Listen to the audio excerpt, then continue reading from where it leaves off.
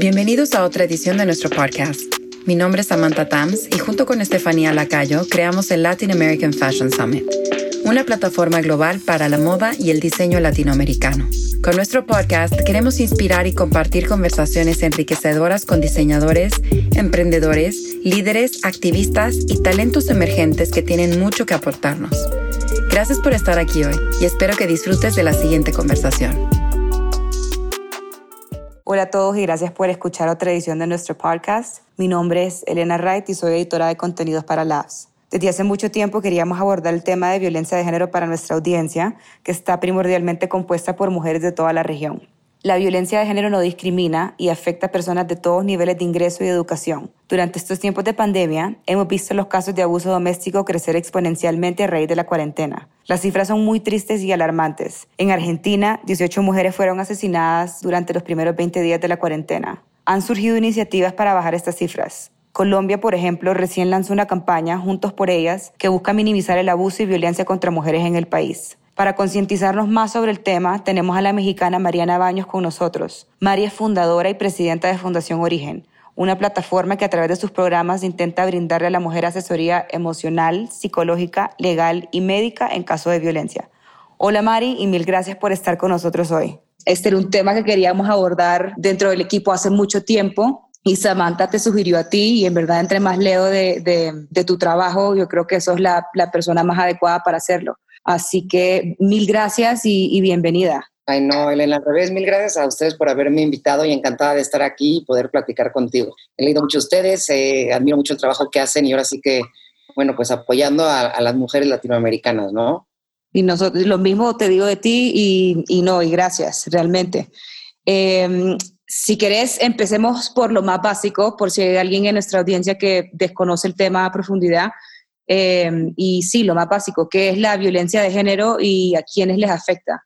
Claro, mira, la violencia de género es lo que hoy llamamos la violencia de mujer, ¿no? Tristemente, a lo largo de la historia, pues sí, la mujer ha sido más vulnerable, ¿no? Desde de todos los tiempos y está en una posición de desigualdad. Y hay parte de los estudios que yo coincido en que muchas de las veces esa violencia se genera por la desigualdad que hay desde una base o desde una raíz, ¿no? Si no hubiera esa desigualdad desde los inicios, pues obviamente se ejercería menos violencia porque normalmente toda la parte de la violencia es el tener el poder sobre alguien, ¿no? Y aquí no solamente se habla de la violencia en la mujer, sino también lo que puede llegar a ser la violencia en los niños, porque cuando hablamos de violencia hacia la mujer o hacia en una casa, tristemente, el entorno entero de la mujer, en este caso los hijos, sufren también de violencia, ¿no?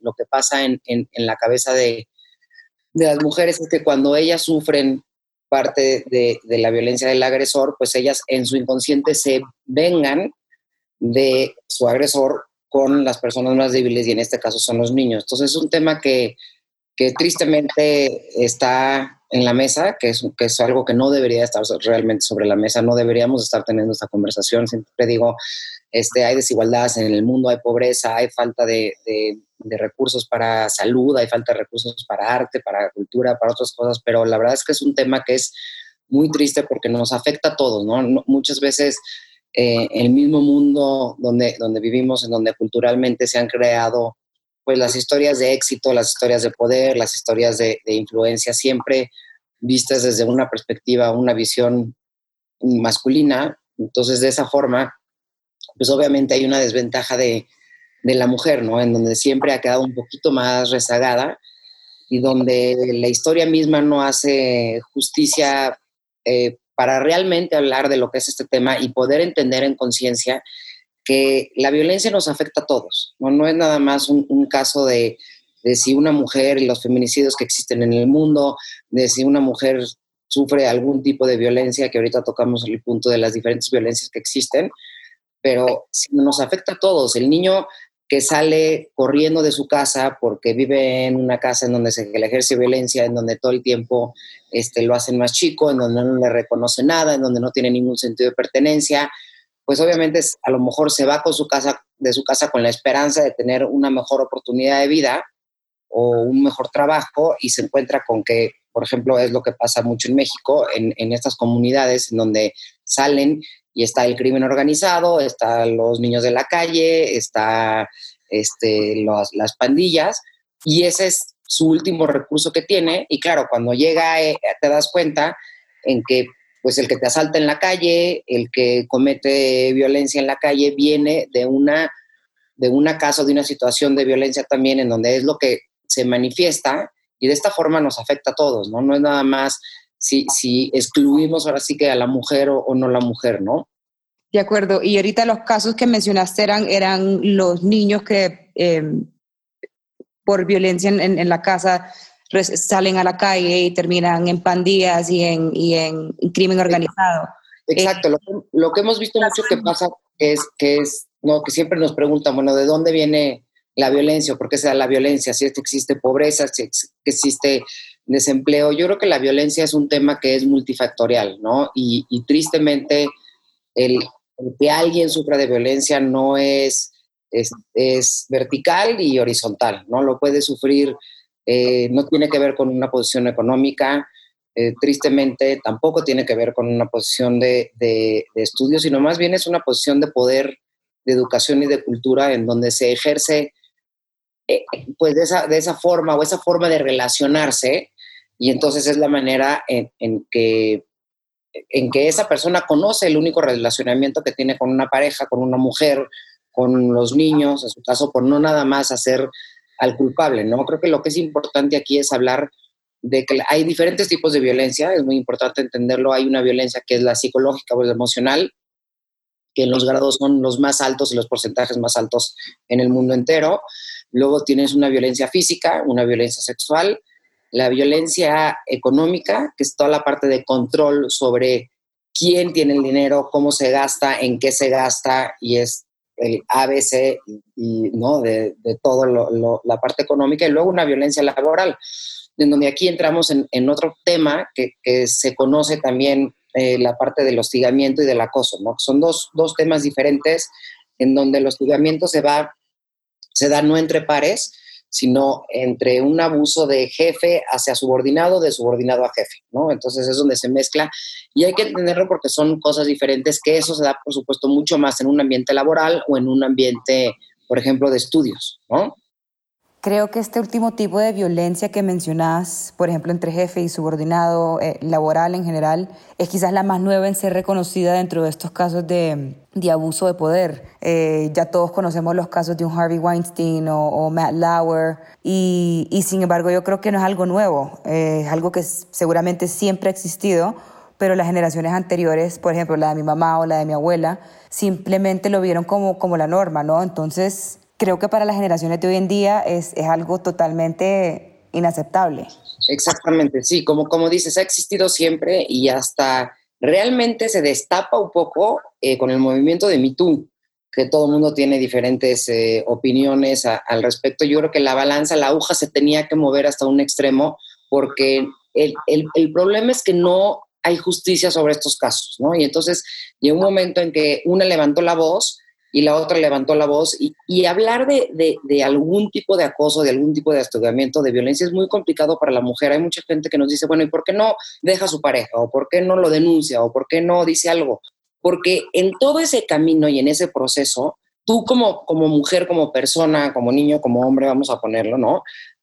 Tienes que hacer como un proceso interno de fortalecimiento para poder levantar la voz y decir que algo sucedió, que no te revictimicen a ti, que normalmente es lo que pasa, porque entonces se voltea siempre, es que seguramente tú lo provocaste, seguramente tú lo hiciste, fue porque como te vestiste, fue como le contestaste. Entonces tenemos una sociedad que es muy dura juzgando, y que en estos temas creeríamos que es compasiva, que es entendida, que es una sociedad que escucha, y nos damos cuenta que al revés, las mismas mujeres nos metemos los pies, dudamos de si es veraz, ¿no? O no lo que la mujer está diciendo, o que si una niña, un adolescente está diciendo eso, y entonces pone a tela de juicio todos los argumentos que alguien puede dar. Entonces, por eso es muy complicado que alguien, pues en ese momento, y sobre todo antes, que no existían las herramientas que hoy tenemos, que hay redes sociales, que hay mucho más organizaciones que te pueden apoyar, que hay organizaciones legales, que hay un movimiento en donde tú puedes ser parte, que hay activistas, claro, entonces decías, bueno, si yo levanto la voz y digo que me invitó al cuarto, entonces fue mi culpa, que me dejé a lo mejor seducir, entonces yo lo seduje primero. Y esa parte del hostigamiento, que es justo lo que vemos mucho en la parte laboral, tenemos que lograr empezar a entenderlo, lograr verlo desde otra como perspectiva y entender sobre todo creo que aquí lo que más importante y lo que nosotros hacemos siempre ponernos en el lugar, sobre todo en la parte humana, del acto que ha sucedido. Y ahí es donde no puedes cambiar las cosas, ¿no? El abuso psicológico te puede marcar el resto de tu vida. Cualquier tipo de abuso, de violencia, te marca el resto de tu vida. Cuando tú hablas con una persona que ha sufrido una violación sexual, muy pocas veces la supera al 100%, lo acomoda en su vida, sí lo supera en el sentido de que, bueno, sigues adelante porque los seres humanos tenemos una capacidad de adaptación maravillosa e impresionante y una fortaleza interna, pero te marca el resto de tu vida. Y entonces creo que no podemos dejar nada más hablar de una parte legal o de qué consecuencias puede haber con alguien que es el acosador de cierta forma, sino ponernos en los zapatos también de esa persona que está sufriendo de algún tipo de violencia. Y entonces ahí entras en otra parte en donde hay una parte de humillación, hay una parte de perdón que tienes que hacer contigo mismo, con la gente que está alrededor de ti. A lo mejor si no te atreviste a decirle a tiempo, ¿no? En las generaciones más jóvenes, entre más jóvenes, pues hay veces que ni siquiera entiendes lo que te está sucediendo, y cuando llegas a una edad adulta y tratas de tener una relación de pareja, te das cuenta que no puedes, y entonces es cuando el subconsciente sale, aparece y te dice, oye, es que yo me acabo de dar cuenta que me pasó esto, ¿no? En mi juventud y pues no estoy bien, ¿no? Necesito trabajarlo, necesito tratarlo. Es un tema que a nadie le gusta hablar porque hay un culpable. Entonces, pues a nadie nos gusta tener culpables en la vida, y a nadie nos gusta ser culpables. Entonces es un tema que es complicado, y al final de cuentas es un tema de género, porque sí, a nivel mundial, desde luego las estadísticas son 10 veces más altas en la violencia que hay entre hombres y mujeres, ¿no? De hecho, hay un término específico para lo que es la muerte de la mujer como el feminicidio, que existe a nivel mundial ya, por el número de casos consecutivos que sucedían, que son de cierta forma, y por eso se tipifica de esa forma. No es nada más una mujer que se cruzó en un asalto y le dieron un balazo y se murió, sino que el feminicidio tiene una tipificación especial y tiene una forma de muerte y nada más le sucede porque es mujer, solamente por el simple hecho de que es mujer. ¿No? Entonces sí, pues estamos viviendo en no sé, es un tema que es complicado, que es duro. A mí me duele el alma porque no mucha gente lo entiende, no mucha gente tiene ganas de entenderlo, de aprender de él, de ver qué podemos hacer al respecto, cómo nos podemos sumar también para acabar todo esto, y que en un futuro de verdad no lejano no tengamos que hablar de este problema, ¿no? Sí, como decís, creo que hay más conciencia que nunca sobre el tema. Vemos las redes sociales, es la marcha histórica en México en marzo, el 9 de marzo, y sin embargo los casos siguen en alza. Sí, sobre todo estamos viviendo en una situación en México, bueno, ahorita en el mundo entero, en donde las estadísticas de violencia familiar subieron por el mismo confinamiento, ¿no? Y en muchas familias en donde ya se daba, pues imagínate estar encerrado con el agresor 24/7, en donde no puedes salir, en donde aparte tienes unas problemáticas externas que no tienen nada que ver contigo, que tienes una enfermedad que está matando gente, que hay un desempleo a la alta, que hay una crisis económica a la alta, que las emociones están, la verdad es que hechas un nudo, porque hay miedo, porque hay incertidumbre, porque hay ansiedad, y todas esas emociones que no logramos muchas veces, ahora sí que regular, explotan y llegan a un momento de frustración. La frustración se convierte en enojo, el enojo se convierte en violencia, y sí tenemos que ahí sí la única forma es echarnos un brinco ahora sí que hacia adentro de nosotros también, qué es lo que nos detona estos enojos, qué es lo que nos detona esta violencia, por qué creemos que tenemos el derecho a ejercerla, porque es hablar de un derecho de decir yo, como soy más fuerte, tengo una posición de poder, porque soy hombre, porque no, a lo mejor soy su mamá, o soy el hermano grande, soy la hermana grande, tengo y creo que tengo ese derecho de. Entonces yo creo que hay que quitar esas ciertas palabras de nuestro vocabulario porque nos harían ser mucho más compasivos, más empáticos y resilientes también, ¿no?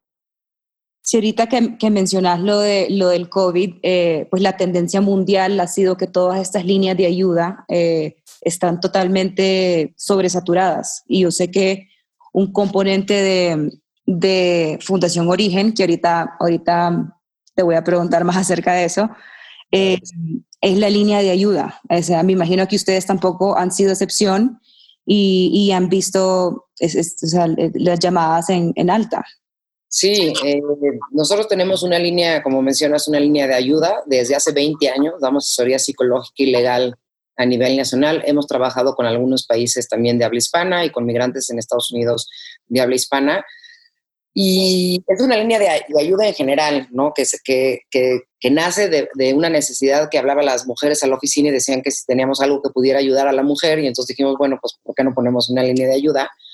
Y tristemente el 70% de las llamadas que recibimos tienen que ver con algún tipo de violencia. Entonces no es que sea una línea específica de violencia, pero nos ha movido a ese lugar en donde es un espacio de escucha, es un espacio de apoyo, en donde tienes un psicólogo capacitado del otro lado que te va a contestar el teléfono siempre, que va a ser el mismo terapeuta el que te va a dar seguimiento a tu caso. Y nosotros recibíamos entre 2,000, 2,500 llamadas al mes sin ninguna campaña masiva, sin campaña de comunicación ni nada. Y ahorita que empezó el COVID, las últimas 2 semanas de abril, solamente en 2 semanas entraron 2,000 llamadas más.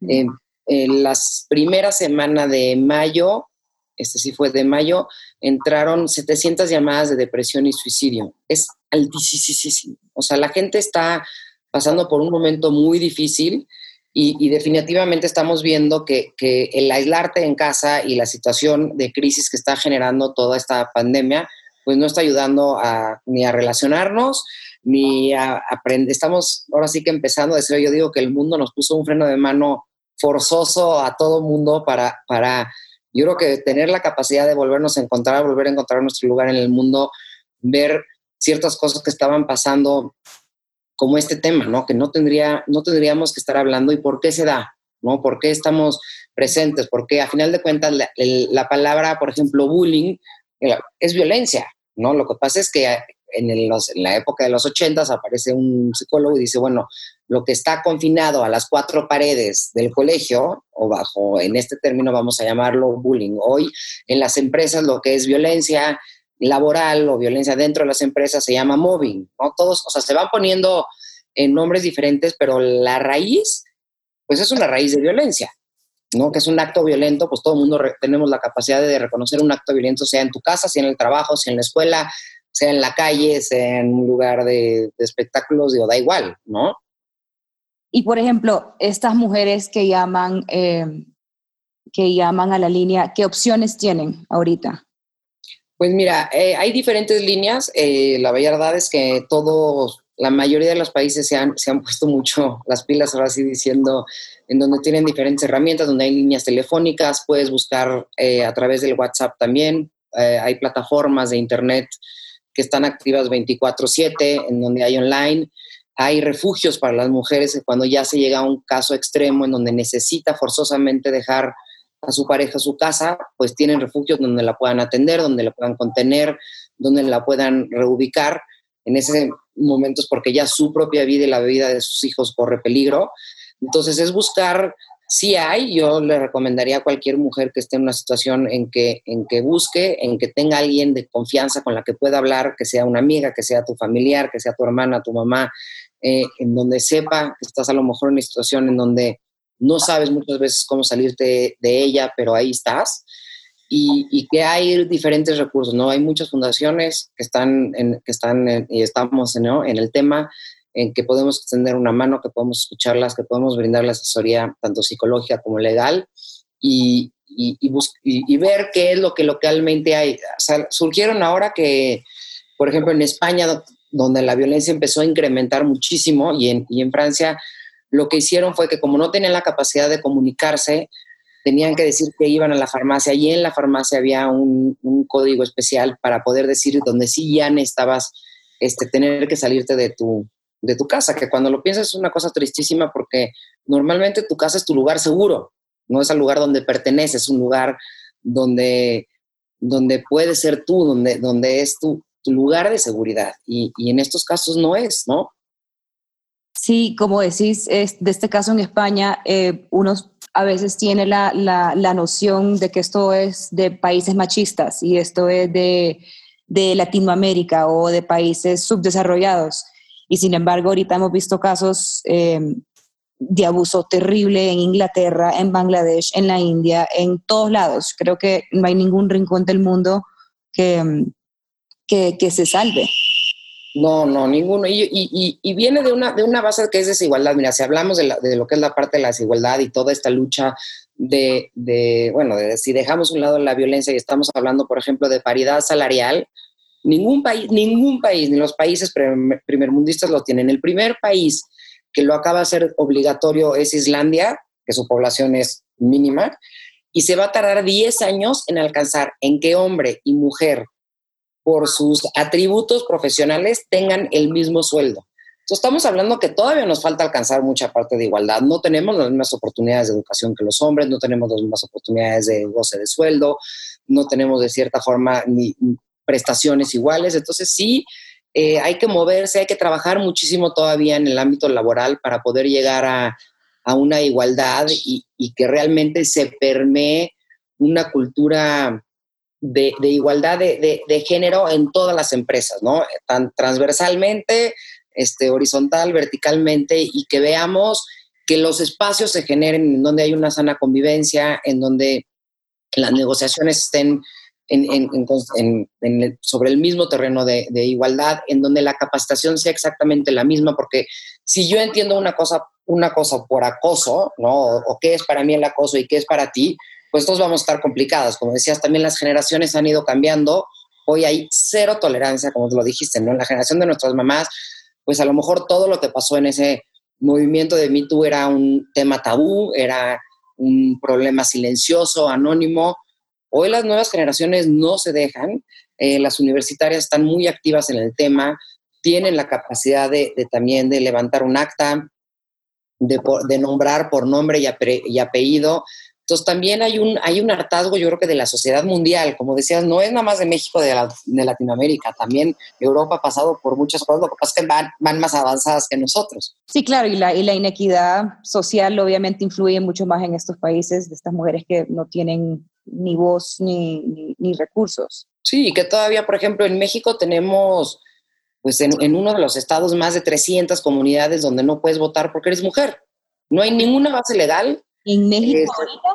Sí, en México, en el país México, ¿no? En uno de los estados, sobre todo con estados que son más de origen indígena, pero nada más por el simple hecho de que es mujer, y como se rigen bajo usos y costumbres, entonces se mueven por eso. Pero es increíble que por el simple hecho de ser mujer no tengas lo mismo. O sea, de veras, como que hoy a nosotros nos parece pues una cosa inentendible, ¿no? No racional, desde luego cero racional. Y antes era, pues de entenderse, era completamente, no, bueno, es que él es hombre, ¿no? Y desde luego traemos un bagaje cultural de educación gigantesco que es que él es hombre y él es mujer, entonces él puede hacer diferentes cosas que tú. O uno se tiene que vestir de azul, el otro se tiene que vestir de rosa, uno juega con muñecas, el otro juega con aviones, uno puede llorar, el otro no puede llorar. Todas esas cosas que nos van llenando, a final de cuentas, es parte de una construcción, de una educación constructiva de lo que a ti te enseñan y de lo que tú tienes que o deberías de pensar. Y yo creo que nos tiene que ayudar mucho a quitarnos telarañas para de verdad pensar y ponernos sobre igual, sobre todo porque eres ser humano. O sea, aquí estamos hablando de la capacidad de seres humanos que tenemos las mismas debilidades, las mismas fortalezas, que desde luego somos vulnerables todos y en momentos vamos a tener pues momentos buenos y momentos malos, ¿no? En nuestra vida. Y entonces, ¿cómo vamos a lograr salir adelante? Yo creo que en una sociedad mucho más equitativa y haciendo equipo juntos, ¿no? No se trata de que alguien sea más fuerte que el otro, de que alguien, porque de repente la balanza, ¿no? Se mueve. Entonces ahora hay un grupo, es que nosotros somos mejores que los hombres. No se trata de eso. Aquí no es, yo creo que no hay que hablar ni de bien ni de mal, no se mete la parte moral, no se mete la parte, sino más bien es en que como ser humano yo debería de tener la misma oportunidad de estudiar en el colegio, ¿no? Todavía en México tenemos muchas de las generaciones antiguas, todavía actuales, en donde si la familia tiene nada más para una persona que vaya al colegio, escogen al hombre y no escogen a la mujer. No, una de las recomendaciones que yo les doy, por ejemplo, en empresas que están metidas en educación y que fondean becas, pues qué tantas becas otorgas a hombres y qué tantas becas otorgas a mujeres, ¿no? Y entonces si otorgas el mismo número, pues entonces vamos por buen camino, ¿no? Hay que compensar luego y que nos den un poco más a las mujeres para compensar lo que no dieron en unos años. Pero yo creo que hay que partir de esa base de que somos seres humanos los dos y de que el mundo está hecho de los dos, de que hay que construir sociedades en común, de que todos queremos sociedades llenas de paz, de igualdad, de justicia, ¿no? Y cómo podemos trabajar juntos en eso. Mari, ¿y cómo te involucraste tú en todo este tema? Pues yo empecé hace mucho, en 1995. Me fui de misiones una vez en México cuando estaba, en preparatoria y me encantó. Me fui a la Sierra de Michoacán, vivimos en las casas con las gentes, las enseñábamos y educábamos a los niños, sobre todo los ayudábamos mucho con la tarea. Y luego estuve un año fuera, me fui justo con otra fundación a trabajar y regresé y empecé a trabajar mucho con las mujeres. Y justamente en 1995 nos decían, es que no hay ningún espacio donde yo me pueda desarrollar, ¿no? Donde yo pueda seguir a lo mejor estudiando porque no tuve la oportunidad, donde yo pueda seguir creciendo como persona, donde yo pueda seguir capacitándome en la parte laboral. Y eso empecé yo en un colegio, veía yo que no había un cambio real, sino un cambio sistémico, porque eso es lo que tenemos que hacer, si no nos metíamos con las mamás, porque tú le puedes decir lo que sea a los niños, pero que si regresan a su casa y en su casa sus papás les dicen otra cosa, pues le van a hacer caso a los papás. Entonces, si realmente queríamos hacer un cambio de fondo y de raíz en donde se generara, sobre todo hacia la siguiente generación, pues había que trabajar con las mamás y desde luego pues soy mamá, me apasiona el tema de la mujer. Creo que el ecosistema de la mujer es maravilloso porque tenemos la parte de educación, de salud, de cuidar de nuestros papás, de educar a los niños, de tener la capacidad de salir a trabajar, de ser más sensibles de cómo contener. Sí estamos hechos, desde luego, naturalmente diferente, esa es mi opinión. Racionalmente, desde luego, vemos las cosas desde diferentes perspectivas, pero yo creo que hay que construirlo en conjunto y me apasiona el tema de mujer. Me empecé a meter cada vez más. Fue justo en 95, empieza la ONU a ejercer así que presión sobre los gobiernos que no tenían unas plataformas y sobre todo un contexto general para empezar a apoyar a la mujer. Y en el año de 2000 voy a la ONU con una pequeña representación de México y ya me metí en el tema a full y me encanta. Y me encanta salir a las comunidades, estar con las mujeres, me encanta. Creo que nací en un lugar, desde luego, privilegiado, en donde lo único que hice fue nacer y las decisiones que hoy he tomado, desde luego, de mi vida adulta ya dependen de mí, pero esa parte de privilegio, de educación, de conciencia, de todo lo que he tenido, aparte del agradecimiento que tengo, me parece que es una gran responsabilidad también que hay que compartir. Pues sí, estás haciendo un trabajazo, la verdad. Ay, no, gracias. Dijiste al principio que la línea de ayuda surgió después. Sí, o sea, sí. Bueno, yo empecé en 95 informalmente a trabajar y luego ya en 99 fundé Origen, que justo el año pasado cumplimos 20 años, entonces me da mucho orgullo decirlo. Y la línea surge en el año 2000, que empezó la gente a hablar a la oficina para decir que necesitaba ayuda y que era mujer. Entonces dijimos, bueno, pues ¿por qué no ponemos una línea de apoyo para la mujer en donde tengamos? Y bueno, empezamos desde luego con un teléfono, una persona que contestaba, luego pasamos a una psicóloga y hoy tenemos un call center que operamos nosotros con un software que nosotros hicimos, que se adecua. Generamos todo tipo de datos y variables. Hemos operado líneas distintas tanto para el gobierno como para empresas, como para otras fundaciones, en donde la base es la transformación del ser humano, que todo radica en esa parte de salud emocional y salud mental, ¿no? Si estamos bien nosotros, ahora sí que tenemos la capacidad de estar bien con todos los de alrededor, ¿no? Si tenemos buena salud mental, tenemos buena salud física. Si tenemos buena salud emocional, tenemos una mejor capacidad de relacionarnos con nuestros hijos, de relacionarnos con nuestra pareja, en el trabajo, de tomar decisiones mejores, de hacer desde negociaciones, ¿no? Solucionar conflictos, porque al final de cuentas, pues, lo complicado es que los seres humanos estamos hechos diferentes, y todas nuestras cabezas son diferentes, y todos creemos que tenemos la verdad absoluta en nuestra boca, ¿no? Entonces ahí es donde hay que movernos del lugar, ver al otro desde otra visión, otra óptica, ¿no? Y siempre estar en los zapatos del otro, y creo que nos va a ayudar mucho como personas. Y la línea al día de hoy ha recibido más de 670,000 llamadas. Y la verdad, pues me apasiona mi trabajo, me gusta, y me encantaría que todas necesitamos que todas las mujeres seamos mucho más solidarias y que trabajemos en un frente común y en esta red que sabemos, aparte, cuando nos necesitamos somos incondicionales, ¿no? No, de acuerdo. Lo que mencionas de la recopilación de datos a través de estas llamadas, como que en general tiene una connotación negativa, esto de Big Brother is watching y la recolección de data.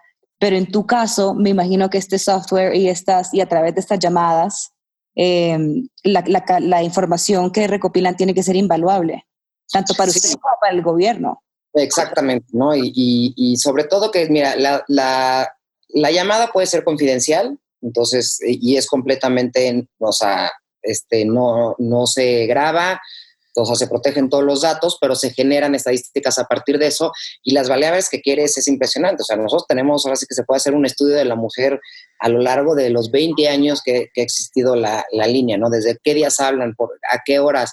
Hay meses mucho más violentos que otros.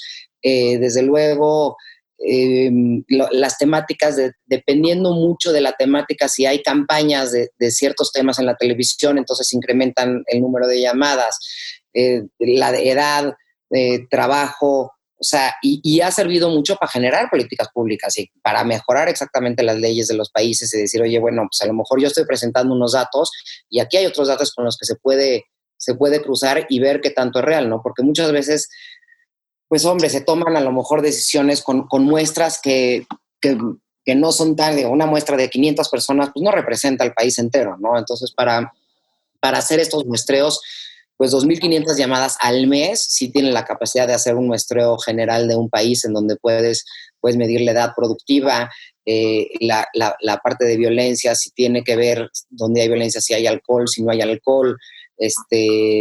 Tenemos un servicio específico para las empresas, que es una línea de bienestar, en donde ofrecemos más servicios, que es a través de la línea, y también generamos indicadores muy importantes para las empresas, también cómo está, pues, su clima organizacional, si está habiendo algún tipo de hostigamiento o acoso dentro de la empresa, si hay alguna problemática en algún tema, y sobre todo no se da nombre y apellido, más bien es para ver cómo puedes mejorar tú, qué es lo que está pasando con tus colaboradores. Y yo creo que en la medida en que tú inviertas en tu personal, inviertas en la gente que trabaja contigo, tengas una mejor relación y inviertas en su transformación como ser humano, desde luego su rendimiento es más grande, su producción es más grande, su lealtad a la marca y a la empresa es mucho más grande. Entonces, desde luego hay beneficios maravillosos, ¿no?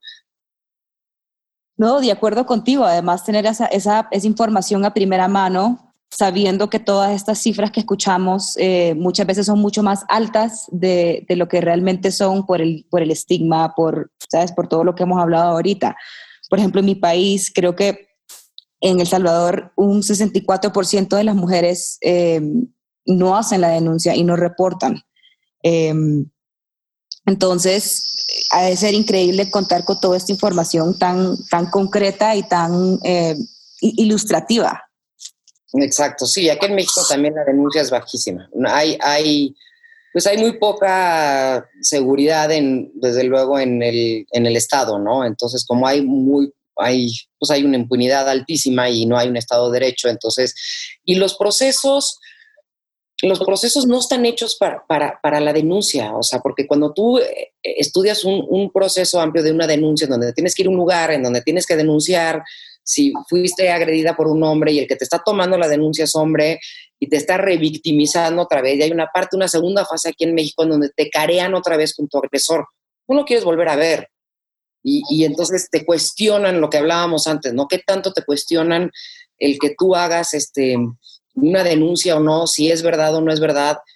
Creo que tenemos que echarnos un paso para atrás también para ver digo, desde luego, claro que hay casos que hay mujeres que, por supuesto, y hombres también que se han aprovechado de situaciones en donde no son verdad y se dicen mentiras, y se aprovechan de una situación o de un movimiento, pero la mayoría de los casos estamos hablando con cosas que realmente marcan tu vida, ¿no? Y que para lograr hacerlo, para moverte del lugar en donde si tu vida está corriendo peligro, la vida de tus hijos está corriendo peligro, yo creo que el sistema tiene que cambiar, ¿no? Tenemos que lograr hacerlo de otra forma, en donde haya espacios de mucho más confianza, espacios de mucho más contención, y donde no tengas que estar confrontándote con eso que te sucedió, porque hay una parte también que tú te tienes que perdonar, que permitiste ciertas cosas, ¿no? Entonces, hay un autoperdón que te tienes que hacer y es bien difícil, o sea, hay mucho dolor adentro, y yo creo que ese es lo que tiene que ser importante y donde nos tenemos que centrar, cómo acabar con eso, cómo acabar con esa parte de injusticia, cómo trabajar por una igualdad en cuanto a derechos y oportunidades, cómo trabajar por una igualdad en el trabajo y cómo mujeres nosotros generar estos espacios de confianza y estos espacios en nuestro trabajo, en nuestras casas, porque luego las mujeres somos las que educamos a los hombres. Eso también es una realidad. Claro. Y entonces hay que plantearnos qué estamos haciendo mal, si estamos educando diferente a los hombres y a las mujeres o los estamos educando igual, o si el mensaje que estoy transmitiendo es uno que el que yo quisiera escuchar o es el que estoy heredando de la generación y la siguiente generación, ¿no? Hay que cuestionarse todo. Creo yo que es parte de la razón por la cual estamos aquí hoy en día, porque todo lo hemos tomado como estas nociones preconcebidas, entregadas generación tras generación, y ahora nos encontramos sin salida. Sí, y creo que es un buen momento para reflexionarlo, ¿no? Todos estamos, independientemente que estamos trabajando desde casa, los que podemos estar trabajando desde casa, tenemos más tiempo también para poner un alto, ¿no? Y reflexionar y decir, bueno, ¿cómo quiero yo salir de esta pandemia, ¿no? ¿Cómo quiero volver a encontrarme yo conmigo mismo? ¿Cómo quiero generar esta parte de trabajo? Y es un buen momento para reflexionarlo en nuestra casa, para reflexionarlo con nuestros hijos, si tenemos hijos hombres y mujeres. Creo que lo más importante es esa educación que les podemos dar y transmitir, y cómo lo estamos haciendo, porque desde luego nos vamos a equivocar 500 veces y también tener esa capacidad de pedir perdón, tener esa capacidad de perdonar y de ver cómo vamos a hacer entrarle juntos como familias, cómo le vamos a estar juntos como país, exigirle también a nuestro propio, ¿no?, país o espacios laborales donde trabajamos que haya mucho más equidad y igualdad, y que estamos en todo juntos, ¿no? Muchas veces en el day by day del mundo en que llevamos, del acelere tan rápido que se nos pasa, no nos damos cuenta de pequeñas cosas, ¿no? Que es, por ejemplo, el micromachismo. Estamos muy acostumbradas al micromachismo. O sea, muy acostumbradas al típico dicho de, no, que recoja a tu hermana porque es mujer y tú no.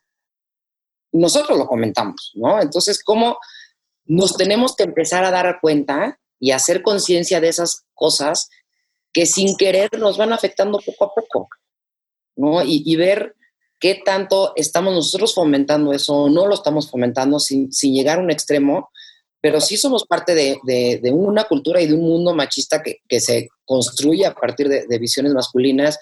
Digo, en simple hecho, en todo lo que es América Latina, es que te casas y te vuelves de alguien, ¿no? O sea, ahora porque ya están cambiando las nuevas generaciones, ya, ¿no?, en todos tus papeles oficiales ya eres un hombre de soltero y demás, pero el de alguien, cuando te lo cuestionas dices, ¿por qué? Bueno, en Estados Unidos pierdes tu apellido de soltera, ese ya ni existe, ¿no? Y son cosas con las que creces y es lo que te tocó, ¿no? Nosotros es lo que heredamos, pero tú no eres de nadie, ¿no? Tú eres tuya, porque al final de cuentas, de todo lo que te puede pasar en la vida, acabas siendo tú sola y te acabas quedando tú como ser humano contigo mismo, con lo que tú construiste y hiciste, y así nos quedamos y así nos morimos, ¿no? Y no llegamos a nada. Exacto. Entonces, y ver en los niños, ¿no? Eso de, sí, digo, si haces una reflexión y haces memoria, pues digo, sacarías miles de cosas que puedes escribir y decir, esto se le dice a los hombres, esto se le dice a las mujeres, ¿no? Y cómo vamos a cambiar esa narrativa, ¿no? Hoy por hoy tenemos que cambiar la narrativa de todos los lugares y hablar de otra forma y relacionarnos de otra forma. Sí, yo también creo que es un tema importante de autoconciencia y también que trabajo con la familia y con la gente que te rodeas. Lo que me trae a lo siguiente, como sabes, Labs es una plataforma de moda y por eso está compuesto de muchas mujeres que además trabajan con otras mujeres, artesanas, costureras, etcétera. Muchas de ellas con poca visibilidad social y escasos recursos. Y quería preguntarte qué consejos le puedes dar a nuestra audiencia para empoderar y fortalecer a las mujeres de su entorno y específicamente a las de su trabajo. Sí, claro. Yo lo primero que haría sería como hacer una lista de qué es lo que... Digo, ahora hay muchas... Digo, desde consultorías, yo te puedo ayudar a hacer una guía y una lista de cosas. ¿Cómo puedo echarme yo un clavado hacia adentro de mi propia empresa y ver qué tanto estoy... pues fomentando, ¿no? Esos espacios de mujeres, que todas, como dices, la mayoría trabajan con mujeres, pero qué tanto los estoy fomentando en esa parte de igualdad. Hay unas cosas en que yo sí creo, y ese es mi concepto y mi percepción, en donde sobre todo, por ejemplo, en la fundación, la mayoría también somos mujeres, la mayoría también son madres solteras, y sí hay ciertas cosas que las jornadas laborales, por ejemplo, se tienen que disminuir, o ver dónde están trabajando, cuántas horas van y vienen, y hoy por hoy lo estamos viendo que hay una parte que se puede hacer y trabajar desde casa, como si sí quitas, porque en la parte que ha logrado avanzar en Europa, sobre todo en los países nórdicos, con esta parte de igualdad, es que el trabajo en casa se divide. Entonces, hay una parte que se involucra el hombre y una parte que se involucra la mujer. Por ejemplo, el maternity leave, hay paternity leave también. Entonces, y no necesariamente el hombre lo tiene que tomar luego después del posparto de su mujer, sino él tiene la capacidad de tomarlo, por ejemplo, si ella se enferma y no puede cuidar a los hijos, o si ella tiene una semana de trabajo muy pesada en donde tiene que estar más en la oficina y va a tener que estar menos tiempo en su casa, entonces ahí entra el hombre a tomar esa parte de, pues ahora sí que apoyarse. Entonces creo que esas son las cosas que también tenemos que mover y hacer ciertas adecuaciones a nuestras empresas, en donde hay veces que las mujeres somos muy duras con nosotras mismas y muy duras con las mujeres, ¿no? Y más duras con las mujeres. Entonces, hacer como un análisis de qué tanto estamos haciendo. Yo, por ejemplo, tenemos en la oficina, hay que cada quien lo escoge, un día a la semana van y dejan a los hijos, porque pues hay unas que las van y las dejan en guardería, otros se van en camión, otros van y las pasan a dejar en su coche, pero los horarios son diferentes, los horarios de entrada y de salida de las empresas y de los trabajos son diferentes, pero que tú tengas la capacidad de ir a dejar a tu hijo, que no solamente es porque ya me tengo que ir, entonces lo dejo y va a ir a dejarlo mi mamá, que me va a hacer el favor, o la ronda, que es la otra mamá que no trabaja, o mi marido que le entra un poquito más tarde que yo. Entonces, sí ver, por ejemplo, tener las tardes de mamá se me hacen importantísimas, y cómo lograr y enfocarnos en home office y enfocarnos por objetivos, porque sí es importante que estés, sí hay una diferencia cuando estás tú, sí te gusta a ti ver crecer a tus hijos, tener un diálogo con tus hijos, ver cómo están y que no de repente aparezcan y claro, el niño ya va pésimo en el colegio, va reprobando y pues sí tienes que estar ahí, o sea, se oye horrible y entonces al mismo tiempo tenemos un mundo que nos exige ir a una velocidad de trabajo demandante, pero al mismo tiempo también tenemos que estar en la casa. Hay una cosa hoy, ¿no? El supermom, que antes no existía, porque entonces tienes que estar bien y ir a todos los deportes que hacen tus hijos, ir a dejarlo, recogerlo, aparte trabajar, pensar, ser socialmente, tienes que ver a tu familia. O sea, hay demasiadas cosas que se nos exige como mujer. Y no puedes cumplirlas todas al mismo tiempo. Creo que eso es muy importante también, tener la capacidad de entender y de escucha con la gente que trabajamos, porque si yo estoy pasando por un problema personal, es imposible que llegue a mis objetivos. Entonces, ¿cómo la empresa me va a ayudar? A lo mejor y me va a apoyar, que estas son, por ejemplo, las herramientas, una línea de ayuda donde yo pueda hablar y platicar mis cosas y sea confidencial que yo lo dé como una prestación, ¿no? Como empresa decir, oye, me estoy preocupando por ti, no es nada más que trabajes conmigo y llegues a estos objetivos y tenemos que producir tanto y vender tanto, sí, pero hay que ver también qué hay al lado de mí o qué hay detrás de cada persona, porque si no, nos volvemos un poco como robots y exigimos de forma diferente. Hoy por hoy, creo que la lección que hoy estamos teniendo es increíble para voltear a vernos en todo el sentido y ver. Y fíjate, ahora ya se ha movido mucho, pero la mayoría del mentoring era de hombres a mujeres, era de hombres en cualquier espacio, ¿no? Directamente de Fundación Origen a los hombres. ¿Perdón? No te entendí lo último que dijiste. Que el mentoring, o sea, todo lo que es mentoría. Mentoría de parte de ustedes. Cualquier tipo de mentoría, que yo, por ejemplo, puedo ser una mentora en la gente que va a empezar a hacer una fundación, o ustedes, ¿no? Si yo quisiera y tengo un tema de fashion, pues te hablo a ti, entonces te vuelvo mi mentor y me vas guiando. No, ya te entendí. Pensé que era sí. mentoría de parte de ustedes. Exacto, en la parte profesional o en la parte estudiantil, normalmente era mucho más apoyada de los hombres hacia la comunidad. Y tenemos que empezar a hacerlo más las mujeres, ¿no? Había un estudio, fíjate, de por qué las mujeres no... Había una parte que, bueno, se analizaba desde luego toda la parte del contexto socioeconómico de por qué ganaban menos las mujeres que los hombres, si tenían la mismita capacidad intelectual, profesional, de atributos, etcétera. Y por qué también la mujer no ganaba lo que quería, y mucho es porque no nos atrevíamos a pedirlo, porque no nos la creemos muchas veces. Y hay que tener esa parte de seguridad y esa fortaleza interna, porque hemos estado, ¿no?, arrastradas con ese concepto de que somos más vulnerables, de que tenemos que ganar menos, de que no estamos al nivel, o que de repente estás sentada en consejos y hay 40 hombres y una mujer.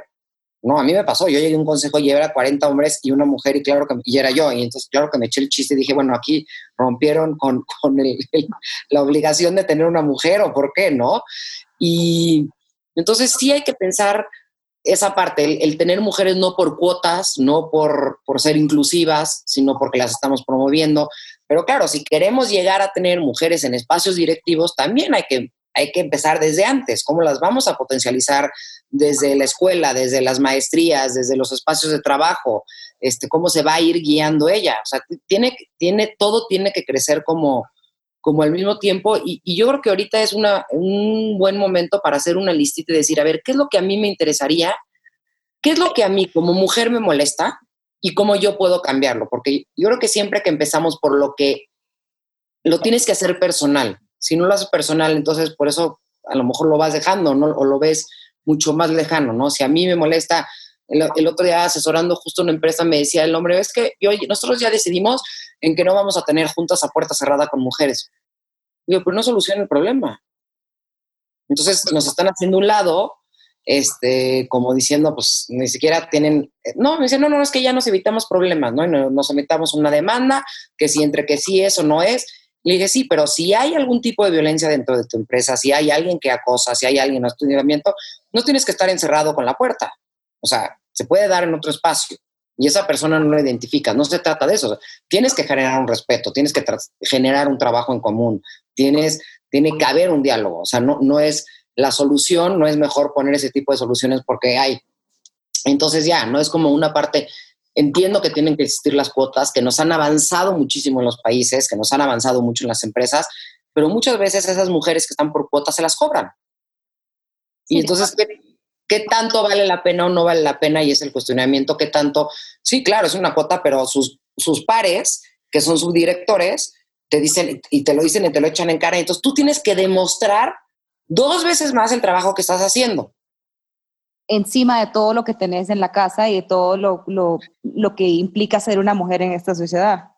Exactamente. Ahorita una cosa que ha sido en el confinamiento que ha subido muchísimo es en la parte de las llamadas, es que nos dicen, es que él me dice que mi trabajo, ¿no? Punto que los dos tienen un trabajo profesional fuera de casa, no es tan importante que el suyo. Entonces, aparte de tener que estar los niños conectados, porque están conectados remotamente a la escuela, tú tienes que cumplir con tu trabajo, tu pareja tiene que cumplir con tu trabajo y el tuyo no es lo suficientemente importante. Entonces ha habido muchísima enojo y muchísima violencia en ese tema, y el 74% de las labores domésticas las hace una mujer. Entonces, se nos está cargando, ¿no? Una encima de otra. Y cómo hay que moverse en eso, ¿no? Hay que cambiar la parte de construcción de esa educación de hombres, de decir, no, es que a ti te toca cocinar y a mí no. Yo creo que hemos sido parte del problema desde la incepción, pues desde siempre, Sí. y hoy en día nos toca ser parte de la solución y toca mucha introspección, toca mucho cuestionamiento, como decís, y mucho apoyo entre nosotras, más que nada. Exacto, y ponernos de acuerdo, porque luego de repente hay demasiadas diferentes narrativas y unas jalan para otro lado. Digo, aquí en México entiendo muchos de los movimientos y muchas de las quejas que han hecho, eran porque eran un extremo violento. Las nuevas generaciones les parece perfecto y lo toleran porque, y siempre ¿no? Decían, cuando pasa todo esto, dicen, bueno, ¿y si fuera tu hija la que hubiera desaparecido? ¿Y si fuera tu hija la que hubieran violado, qué hubieras hecho? ¿No? Y ahí es donde ya no tenemos que ser cero tolerantes con ese tipo de violencia. O sea, no la debemos permitir, no debe de haber injusticia, no debe de haber impunidad, porque entonces la bola se va haciendo más grande y no estamos avanzando como sociedad. Y lo que tenemos que entender es, y todo el mundo tiene que entender, y los gobiernos tienen que entender, es que tienen que tener políticas públicas que se cumplan mucho más rígidas, con cero tolerancia, porque eso aparte contribuye al país en progreso. O sea, nosotros generamos tanto por ciento del PIB de cualquier país. En México, digo, no me acuerdo qué es estadística ahorita, pero el 50% de los casos son hogares monoparentales llevados por mujeres. Entonces, esa mujer, entre mejor esté, entre más educación tenga, entre más capacidades tenga, más herramientas, va a ser mejor, va a generar más y va a haber mucho más bienestar alrededor de ella, ¿no? Sí, creo que también uno en una posición de privilegio es una responsabilidad con ellas. Completamente. Bueno, Mari, lastimosamente se nos está acabando el tiempo y nos toca cerrar. Y me gustaría terminar con algo que mencionaste en un TED Talk hace unos años, que dijiste que lo más importante era invertir en la mujer. Yo creo que sí creo en nosotras, sí creo que tenemos esa capacidad de cambio, sí creo que tenemos esa capacidad de contención, esa capacidad de suavizar el mundo y de humanizarlo. Y si a nosotros nos inviertes desde la raíz y lo que podemos llegar a hacer, pues es un progreso y es un bienestar que todo, ¿no? Si yo tengo mejores ingresos, se los voy a poder, fíjate, en el trabajo que les damos a las mujeres en las comunidades, el 80% del ingreso que reciben lo reinvierten en su casa y solamente el 20% se lo quedan ellas, o menos, porque el 80% quiere decir que va a alimentación, va a salud, va a infraestructura de tu casa, va a educación, y solamente la pequeña parte de decir, bueno, ahora yo ya tengo que ir al doctor y cuidarme, ya tengo que ir por ropa, ya tengo que invertir en esto.